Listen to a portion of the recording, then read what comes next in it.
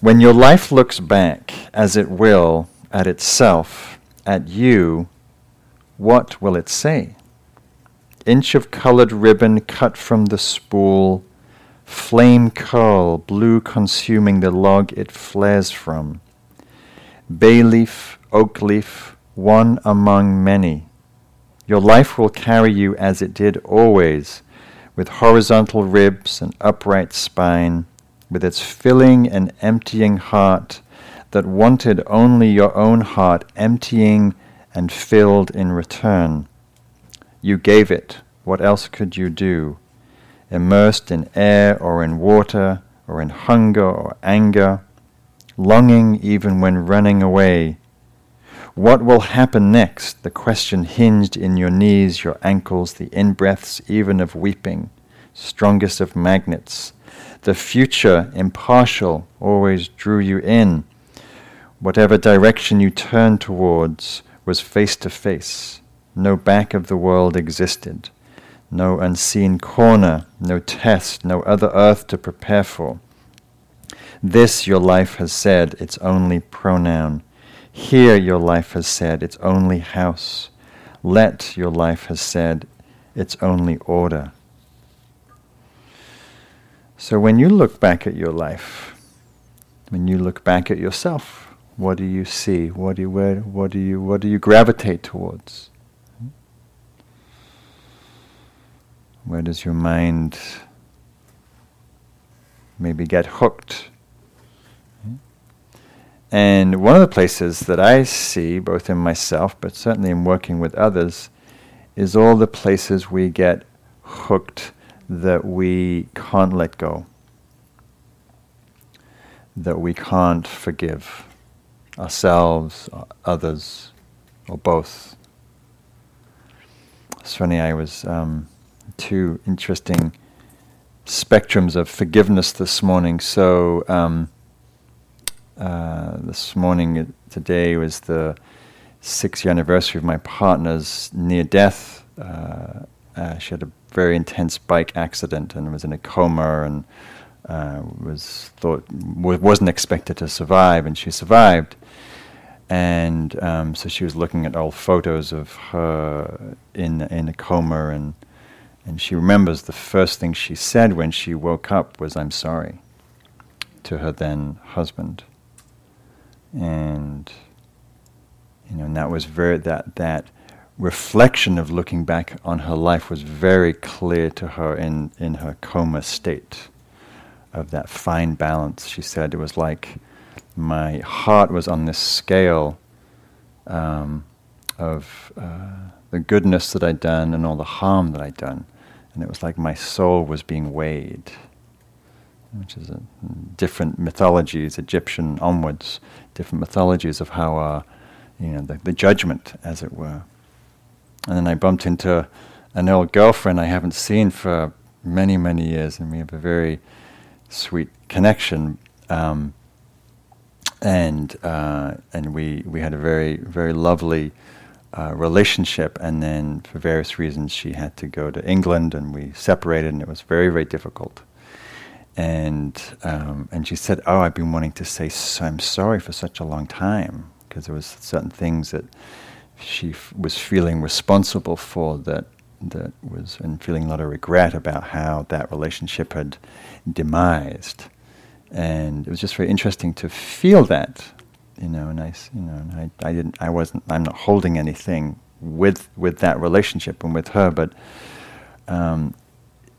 also just as generosity is an act that goes both ways, accepting someone's apology is also a profound way to release, and it's really an offering.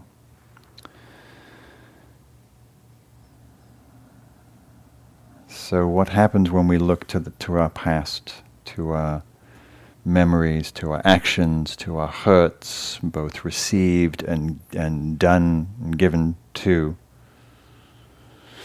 I was thinking about the war and Memorial Day and reflecting on some literature I'm reading around the Buddha and his relationships to. He had a lot of quite close relationship with princes, because he was a prince from a princely caste, and had a lot of dealings with monarchs and rulers and people, and there was a very feudal, warlike, European feudal, warlike state often, and was often counseling ministers and kings around or counseling them away from taking warlike actions because of the pain and suffering. And there's a beautiful story of, again, it's a beautiful story of how when we don't forgive, what ensues. So there's a story goes, this prince, whose name, Prince Vidudaba, I think it was, his name is something like that, who was, as a young man, was hunting in the terrain of the Shakyan kingdom, which was a kingdom that they were at war with, not war with, but enemies, and was discovered and was not captured, but was basically chased out of the grounds and somewhat humiliated. And he vowed that when he claimed the throne, that he would go and seek out vengeance for that humiliation, which he did. But he was also a good not a student, but he took counsel from the Buddha.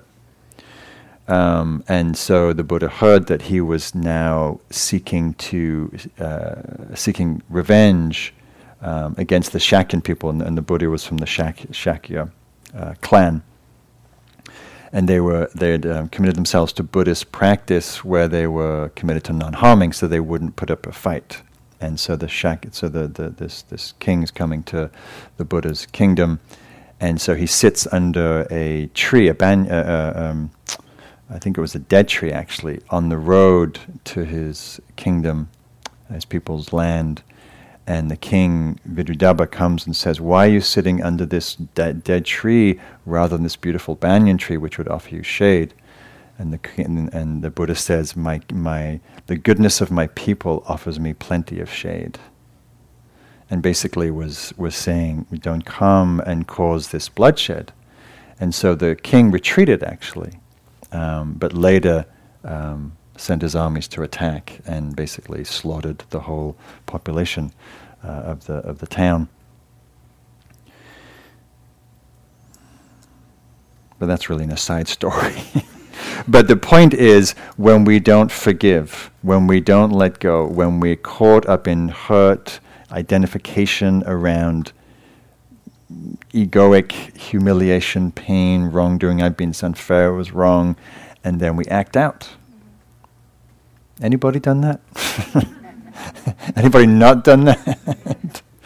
Where we get hurt, and sometimes we get a sort of slightly perverse pleasure from thinking about, seeking vengeance, and sometimes acting it out, even though we know when we act it out, we will at some point feel remorse and pain and our own embarrassment sometimes, or humiliation or horror that we actually did that, calculated, cold, acting out.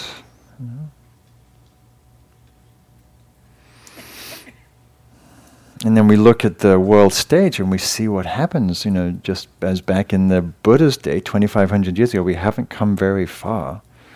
Look at the religious wars, the wars in Rwanda and Serbia and Croatia, where there's old feuds and old nationalism, pride, history from either the beginning of the First World War or going back hundreds of years in Rwanda, between the Tutsis and the Hutus, and the bloodshed that caused, and the lack of an ability to see another as a human being and to enact vengeance.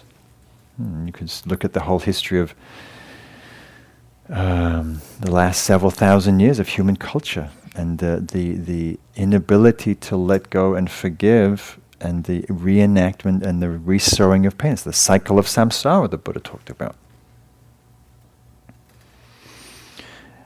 But today I want to look more at just a personal orientation to forgiveness, and particularly our relationship to the past in terms of ourselves and others, and how we hold that and how we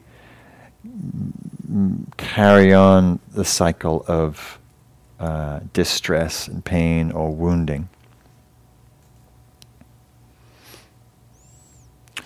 And I've always appreciated Jack's, I'm not sure if this is Jack's original line, but he certainly says it, so I'm thinking it is. He says, forgiveness is giving up all hope of a better past. Giving up all hope of a better past. How many meditations have you spent trying to fix your past? Trying to redo it so it's not so painful, not so difficult, not so embarrassing, not so humiliating, not so... just to, silver line it in some way, because it's hard to sometimes live with what's happened, our own actions, the actions of others. This is from Doditsky, who says, forgiving is rediscovering the shining path of peace that at first you thought others took away from you when they betrayed you. Right? So sometimes, often, what the lack of forgiveness does is we give our own peace away. We give our own peace of heart and mind away because we can stay stuck in a certain hardened, righteous, vindictive place. And at the same time, you and there's people that you know and famous examples of the capacity for us to let go and to forgive is tremendous. There's so many stories that I've read and heard, people I know, and just, whether it's the Tibetan people who've, we had a monk here, I forget his name, Lama, who had been imprisoned for, I think, 19 years or 27 years or some just inconceivable amount of time, incredible hardship. Incredible amount of beatings and torture and privation, starvation, and through the power of his practice and many of his other fellow monks and nuns, didn't harbor hatred, didn't harbor vengeance, didn't harbor self-pity, actually used it as a place to practice compassion. I find that almost inconceivable. But there are thousands of, and I've heard this story over and over and over of people who've been through those desperate conditions and were able to get out of their own way and to see, these people who are inflicting this suffering are actually causing more suffering to themselves and should be worthy, therefore, of my compassion. So next time somebody cuts you off on the freeway or takes your parking space or sends you a nasty email, all of the various minor slights that we experience, people don't return calls or they're rude or usually acting out of some kind of, delusion, selfishness or aversion or, mild, it's pretty mild. Can we see, coming from a place of suffering, may you be free of distress. May I be free of distress. Please take the parking spot. Please take the credit for that project I worked on really hard for, didn't get any praise. Not as easy as it sounds, but good to practice with this small stuff. Just those little places that we get tight, that we get contracted.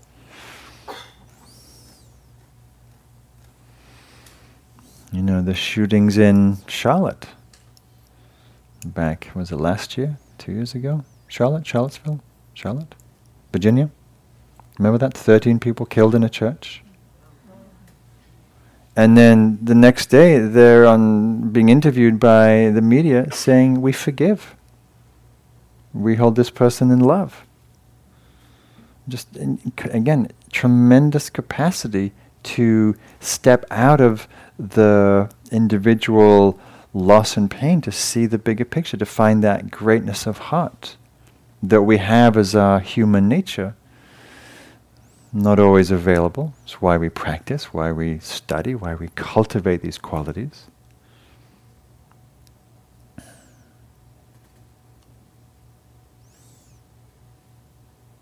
Great figures in history. The Gandhis and the Martin Luther Kings and the,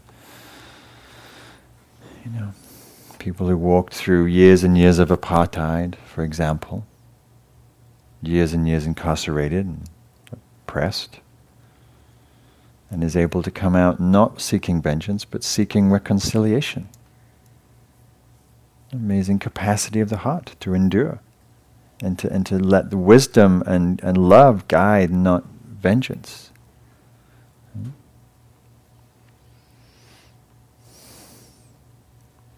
And when we don't let go, what happens? We carry it around. We carry the hurt. How many hurts have you carried around for a long time? Like decades. I mean, sometimes we carry these kernels of woundedness and hurt and betrayal I was just talking to a friend of mine, I was having dinner with him last night, and his father left when he was 5. And he'd heard a story from his mother about what went on. And he had held that hurt and pain and abandonment and rejection for a good 35, 40 years. And then found out the truth of the story. And he realized all that time he's been harboring this seed of hatred and aggression and hurt that was really unnecessary. And able to put it down, able to see from another vantage point.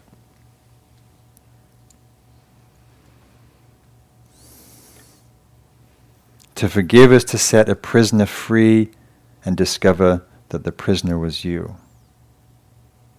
Right? So with forgiveness, we set our own hearts free. Right? We're the ones who put us in captivity. We have that power. And we have the power to set us free.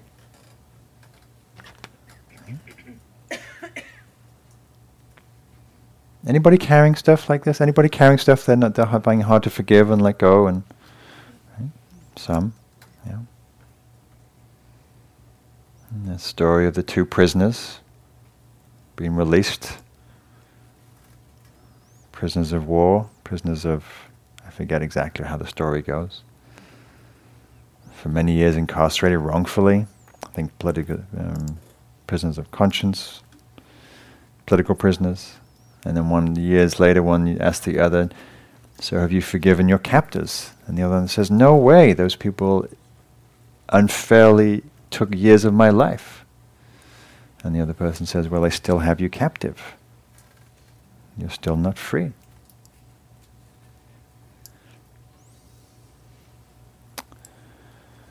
So what happens when you think of forgiveness? What's the sense?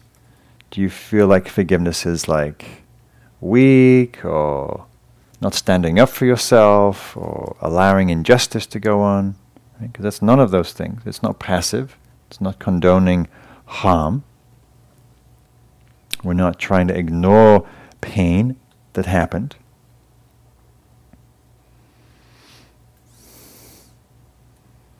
Gandhi talked about forgiveness as being a courageous thing. Only the strong can forgive, the weak cannot. So out of compassion for ourselves, actually, for the pain that we carry,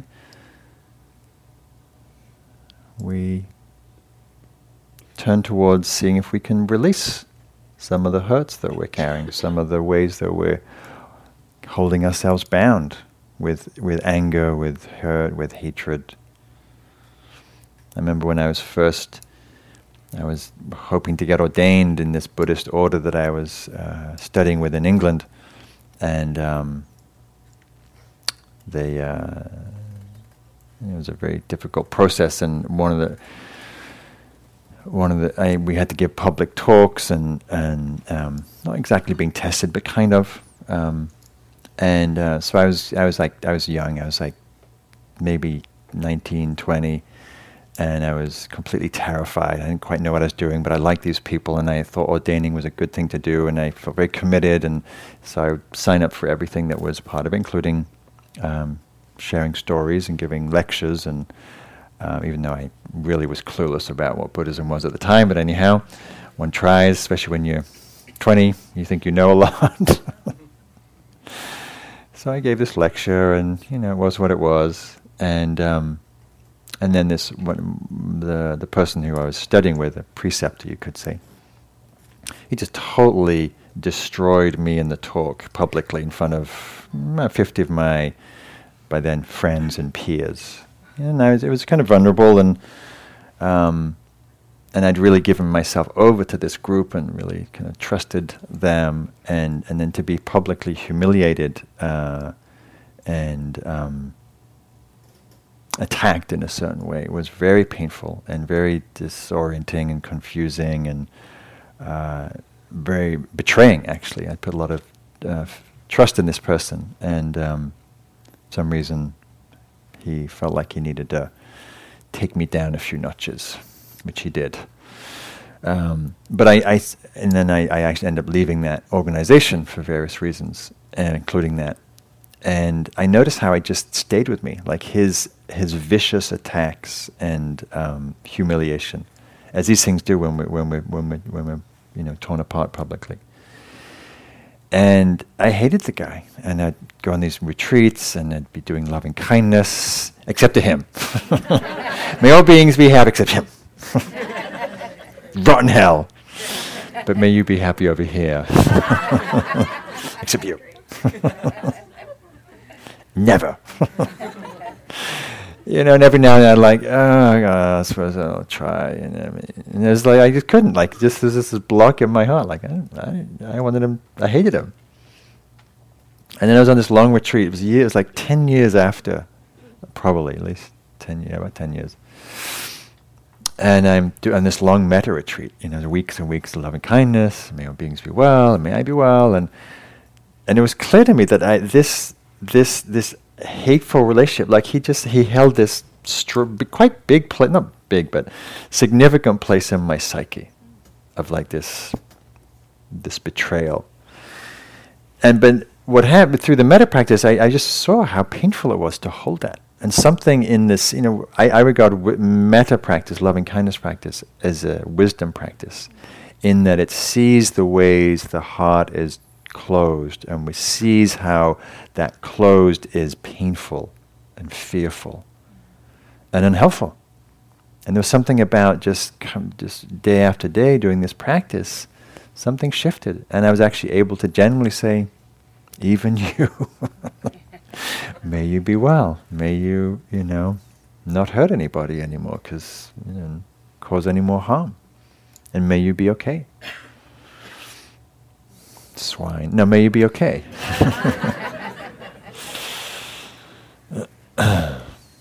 I've yet to see him again, but I'm sure at this point, if I see him, I will feel, there'll be it's gone. That stone softens.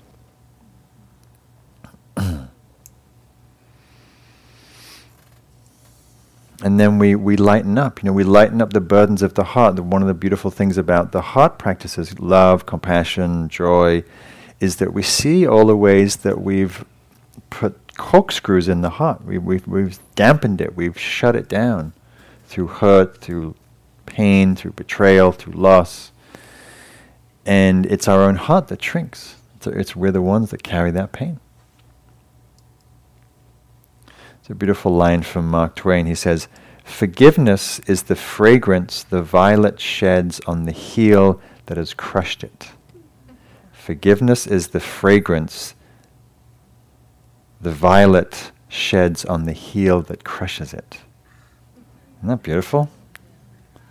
That even in the crushing, there's some sweetness in the heart that leaves a flavor on the person that did the destruction.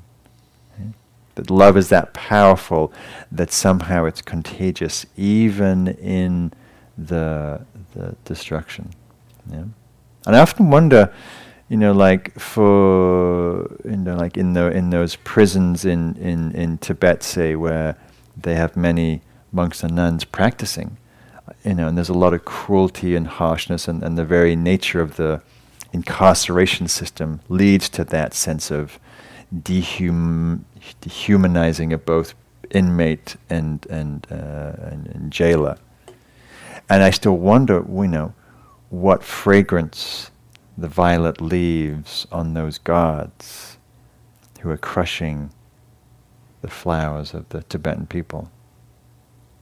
Hard to know. But I always think something must wear off, just as the people, the guards that Nelson Mandela befriended in Robben Island. I know, I've read stories of them being very touched by his dignity and his wisdom and other qualities.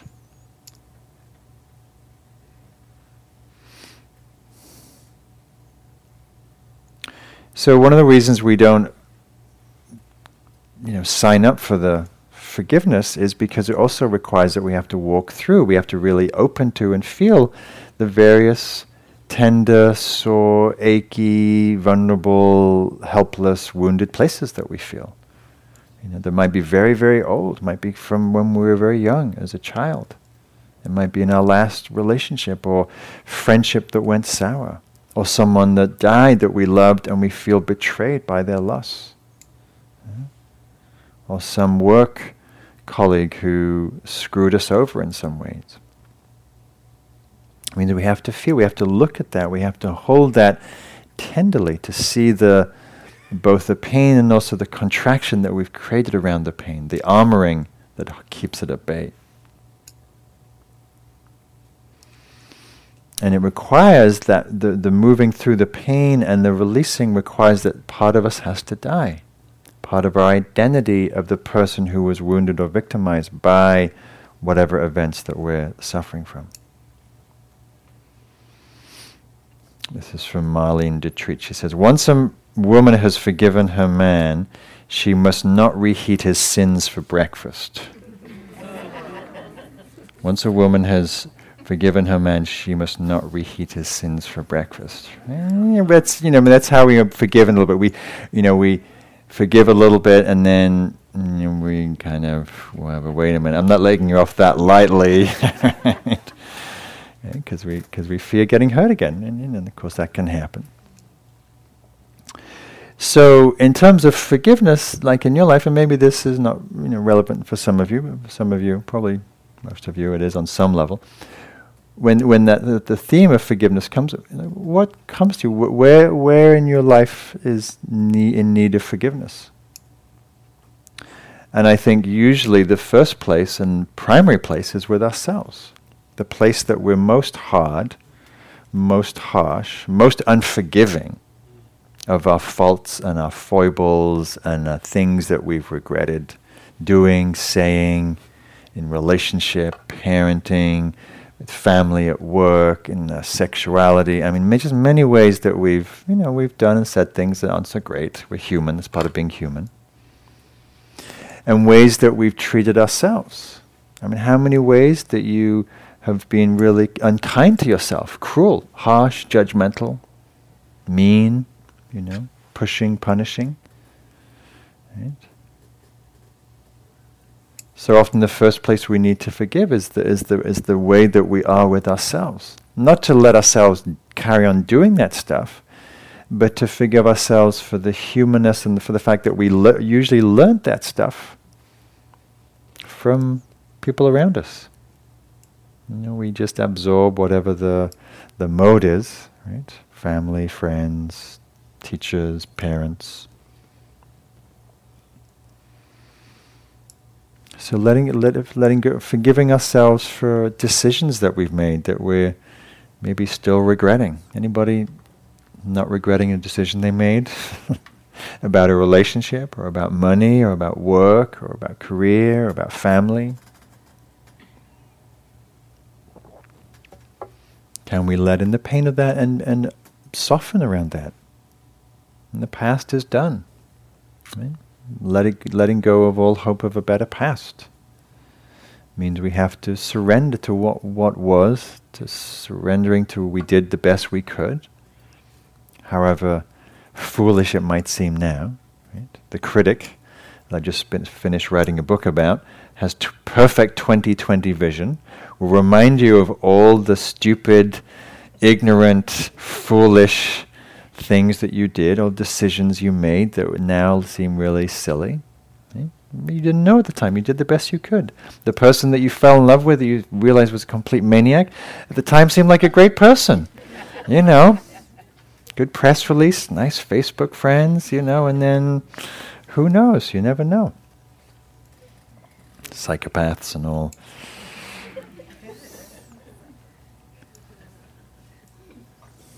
So forgiving ourselves for our actions, for what we haven't done. Sometimes I hear people chastise themselves because they didn't start meditating early enough. It's like, if only I'd started 20 years ago, why didn't I? Well, you probably would have hated it. Or whatever. We are where we are. It requires a radical acceptance. What I love about life and Dharma teachings is it blends and bleeds. So forgiveness requires a radical letting go, requires a radical surrender to what is, to the truth of how life unfolds. It was what it was. It is what it is. Can we forgive ourselves now for our future mistakes? Because we'll make them. We're human till we die.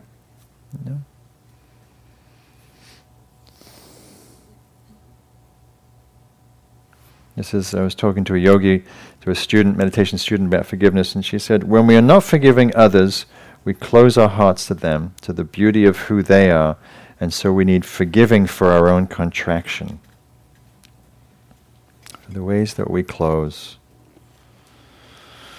So forgiving ourselves, forgiving others. This is a great line from Oscar Wilde. He says, always forgive your enemies, nothing annoys them so much. Always forgive your enemies, nothing annoys them so much. Try it sometime. They'll be like, what? I thought you hated me. I don't know who you are if you don't hate me. I don't know who I am if you don't hate me.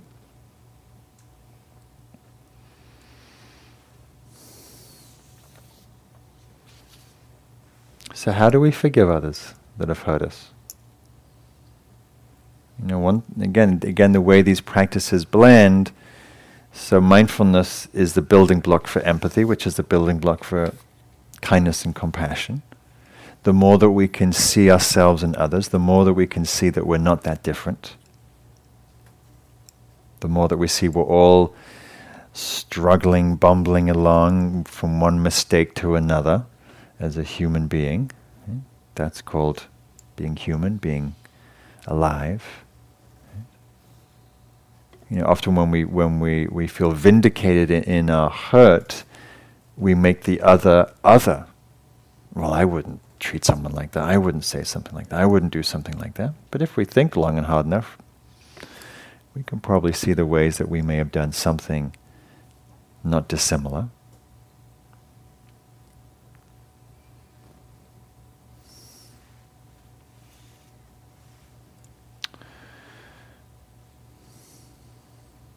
But it also requires a certain capacity to stretch in seeing someone's humanness. And I was reading there's a beautiful book called The Compassionate Life. It's by a journalist and a meditator. And he writes a story of this. He's exploring forgiveness, and he can't quite understand how people forgive, like really intense things. So he interviews this man whose beautiful daughter, I think she was in her 20s or 30s, was brutally murdered and raped by a man who was on crack. And so he goes to the trial, and then begins to visit the person, the man, the murderer of his daughter. And it began a very long relationship with this person. First, feeling the realness of the loss and the burning hatred and intolerance of this person. But being a man of faith, knew also this was a test for him to see how he could not close his heart, how he could actually see the humanity of someone so so robbing him of his beautiful daughter and his love of his life in a way.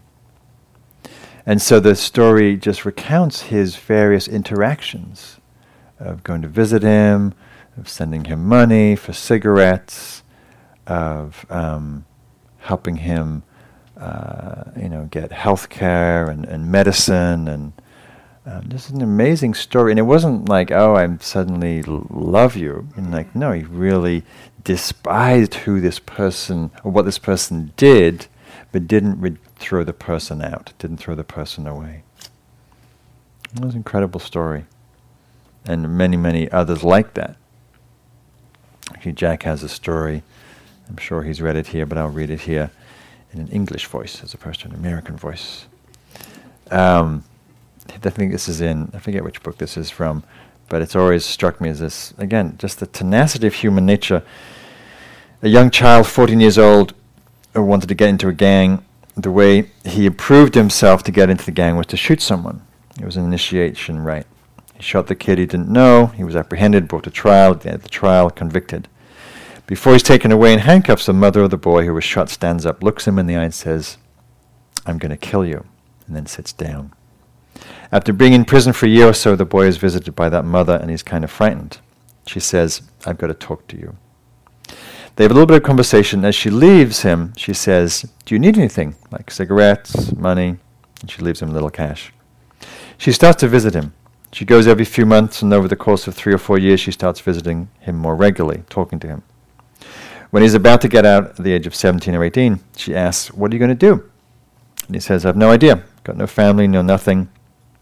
And she says, "Well, I've got a friend who has a little factory. Maybe I can help you get a job." So she arranges that with the parole officer. Then she asks, "Where are you going to stay?" And he says, "I don't know where I'm going to go." And she says, "Well, I have a spare room where you can stay with me." And so he comes and stays in the spare room, takes the job, and after 6 months, she says, "Now listen, we need to talk. Come into the living room and sit down." She looks at him in the eye and says, "Remember that day in court when you were convicted of murdering my son for no reason at all, to get into your gang, and I stood up and said, 'I'm going to kill you'?" "Yes, ma'am, I'll never forget that day," he says. And she looks back and says, "Well, I have. You see, I didn't want a boy who could kill in cold blood like that to continue to exist in this world. So I set about visiting you, bringing you presents, bringing you things, and taking care of you. And now I let you come into my own home and got you a job and a nice place to live because I don't have anybody anymore. My son is gone, and he was the only person that I was living with. I set about changing you, and you're not that same person anymore. But I don't have anybody, and I want to know if you want to stay here." And so the story goes on. And again, to me, almost inconceivable that someone who lost someone so precious could find that place in her heart to let go. Possible.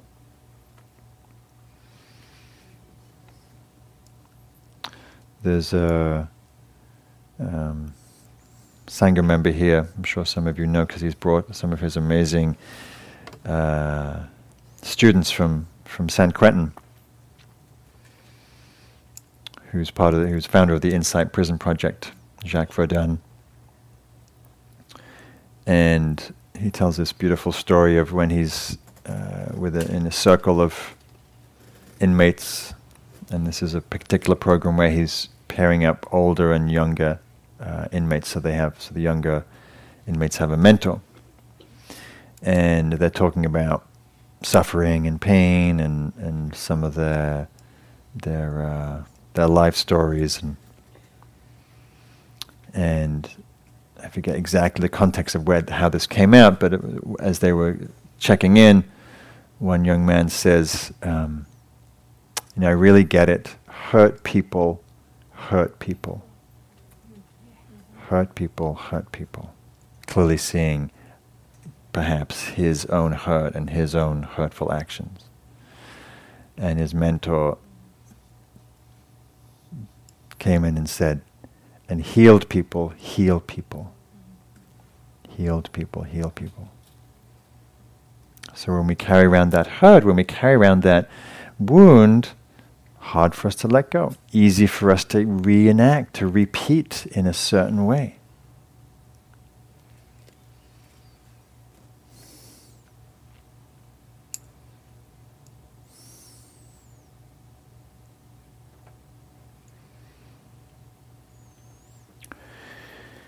So the metta practice, I think, is a really powerful way of, as I said, it's a purification practice.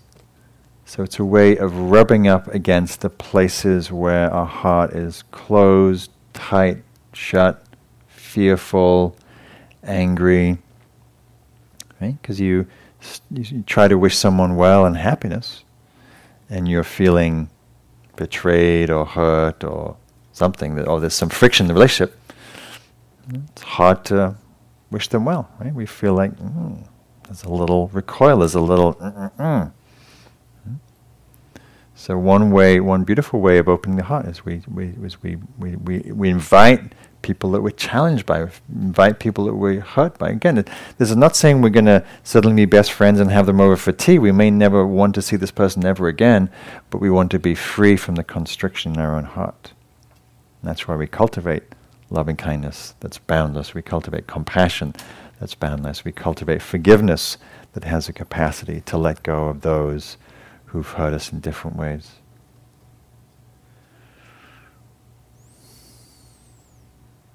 So maybe we'll just do a little practice before we close, and then I'll tell you the warrior's score. No, just kidding.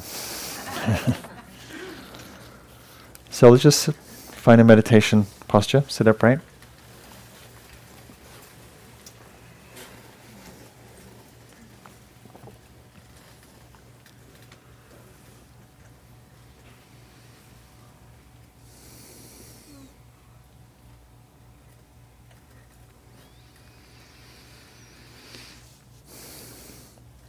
And so one of the ways to do forgiveness practice is to reflect on the ways that you've hurt others, the way that you've hurt yourself, and the way that others have hurt you, and you ask and offer forgiveness. So I'll read some phrases. And the last line of the phrase is, I ask or I offer forgiveness as much as I am able to in this moment. So that's the important line.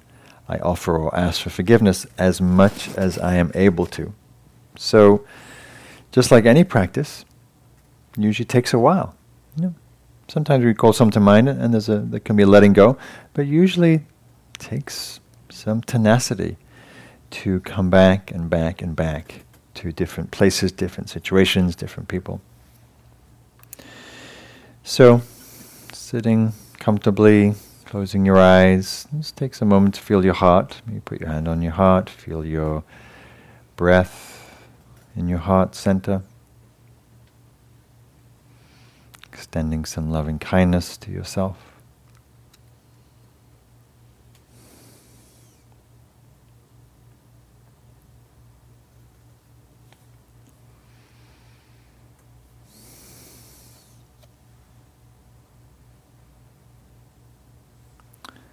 And then as I say these phrases, just reflecting for yourself how these words land.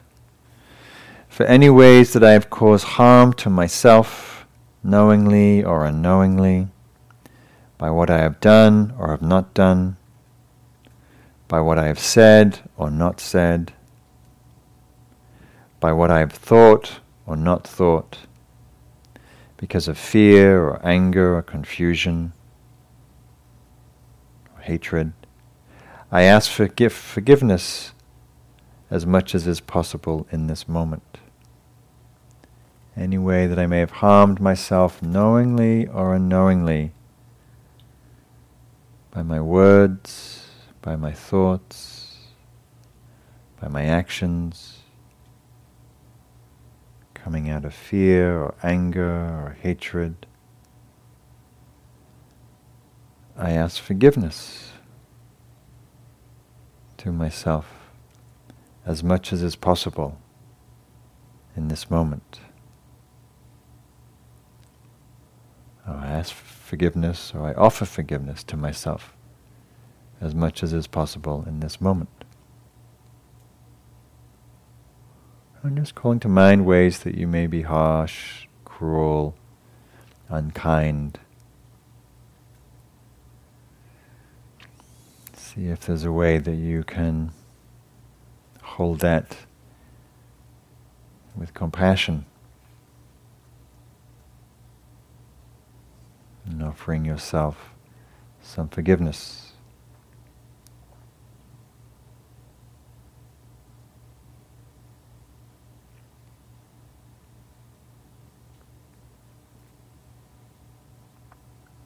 And now, moving on, for any ways that I've caused harm to others, knowingly or unknowingly, by what I have done or not done, by what I have said or not said, by what I have thought, out of my own fear, anger, confusion, I ask for your forgiveness as much as is possible in this moment. So in whatever ways I've caused pain, harm to you, to others, knowingly or unknowingly, by my words, by my thoughts, by my actions,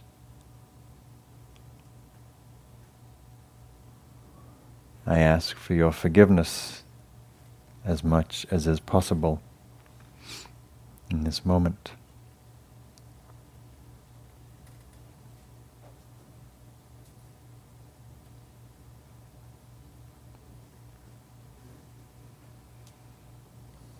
And sensing your breath,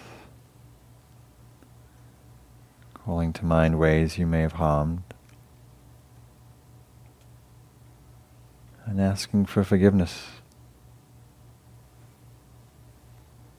for ways we have acted unconsciously or hurtfully.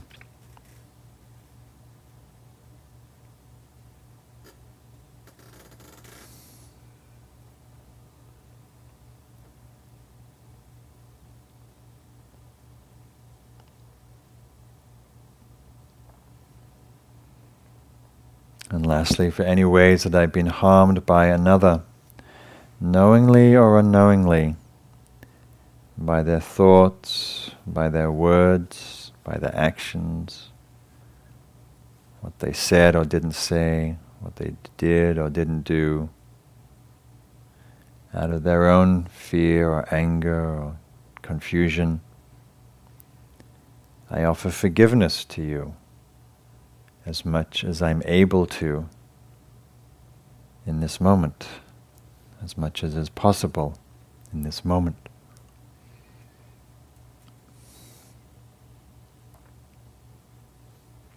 Whatever ways I've been harmed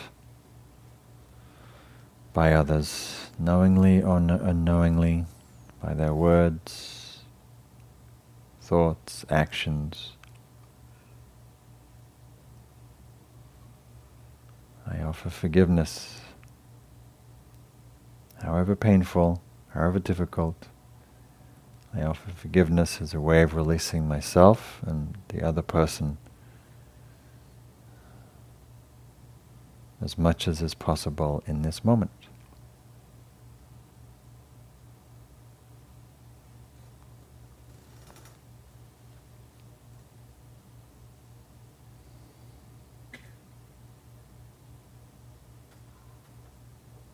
And then lastly, just extending loving kindness to yourself.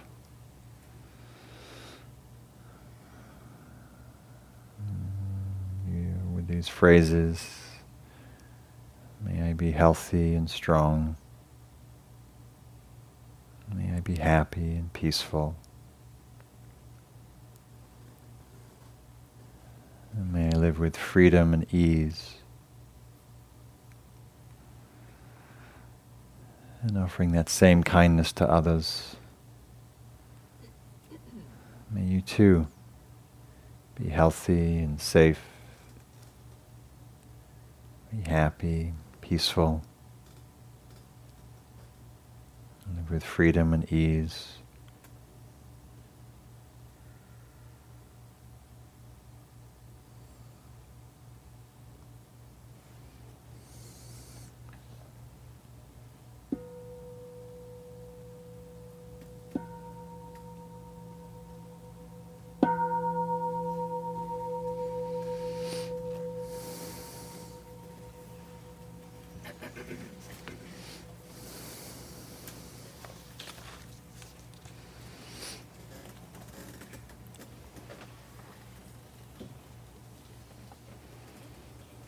So I have a teacher that will remain nameless, who I teach a lot of loving kindness with.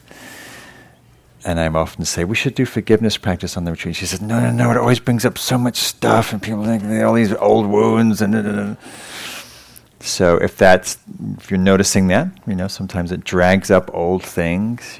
Oh yeah, that person, I am still really pissed off with them. No, like with anything, it's a practice. But it's also, powerful. Our words are powerful. Our mind is powerful. And just like the loving kindness, the compassion practice, the may you be well, may I be safe, right? These words have a certain potency. So these phrases, these forgiveness phrases, can really start to sort of unravel sometimes some of these knots that we carry if we do it with this intention, clarity, kindness. So thank you for your attention. Yes, nice to be with you. And next time next time I'm here, we'll be over there. I think I'm teaching sometime in June. I forget when exactly. But come on Friday. I'm teaching a day on love. We'll be cultivating radiant, boundless love. Be beautiful. So, what's not to like? New hall, lots of love. So, very lovely to be with you. Be well, be safe, be happy, be free. Thank you. Thank you for listening. To learn how you can support the teachers and Dharma Seed, please visit dharmaseed.org/donate.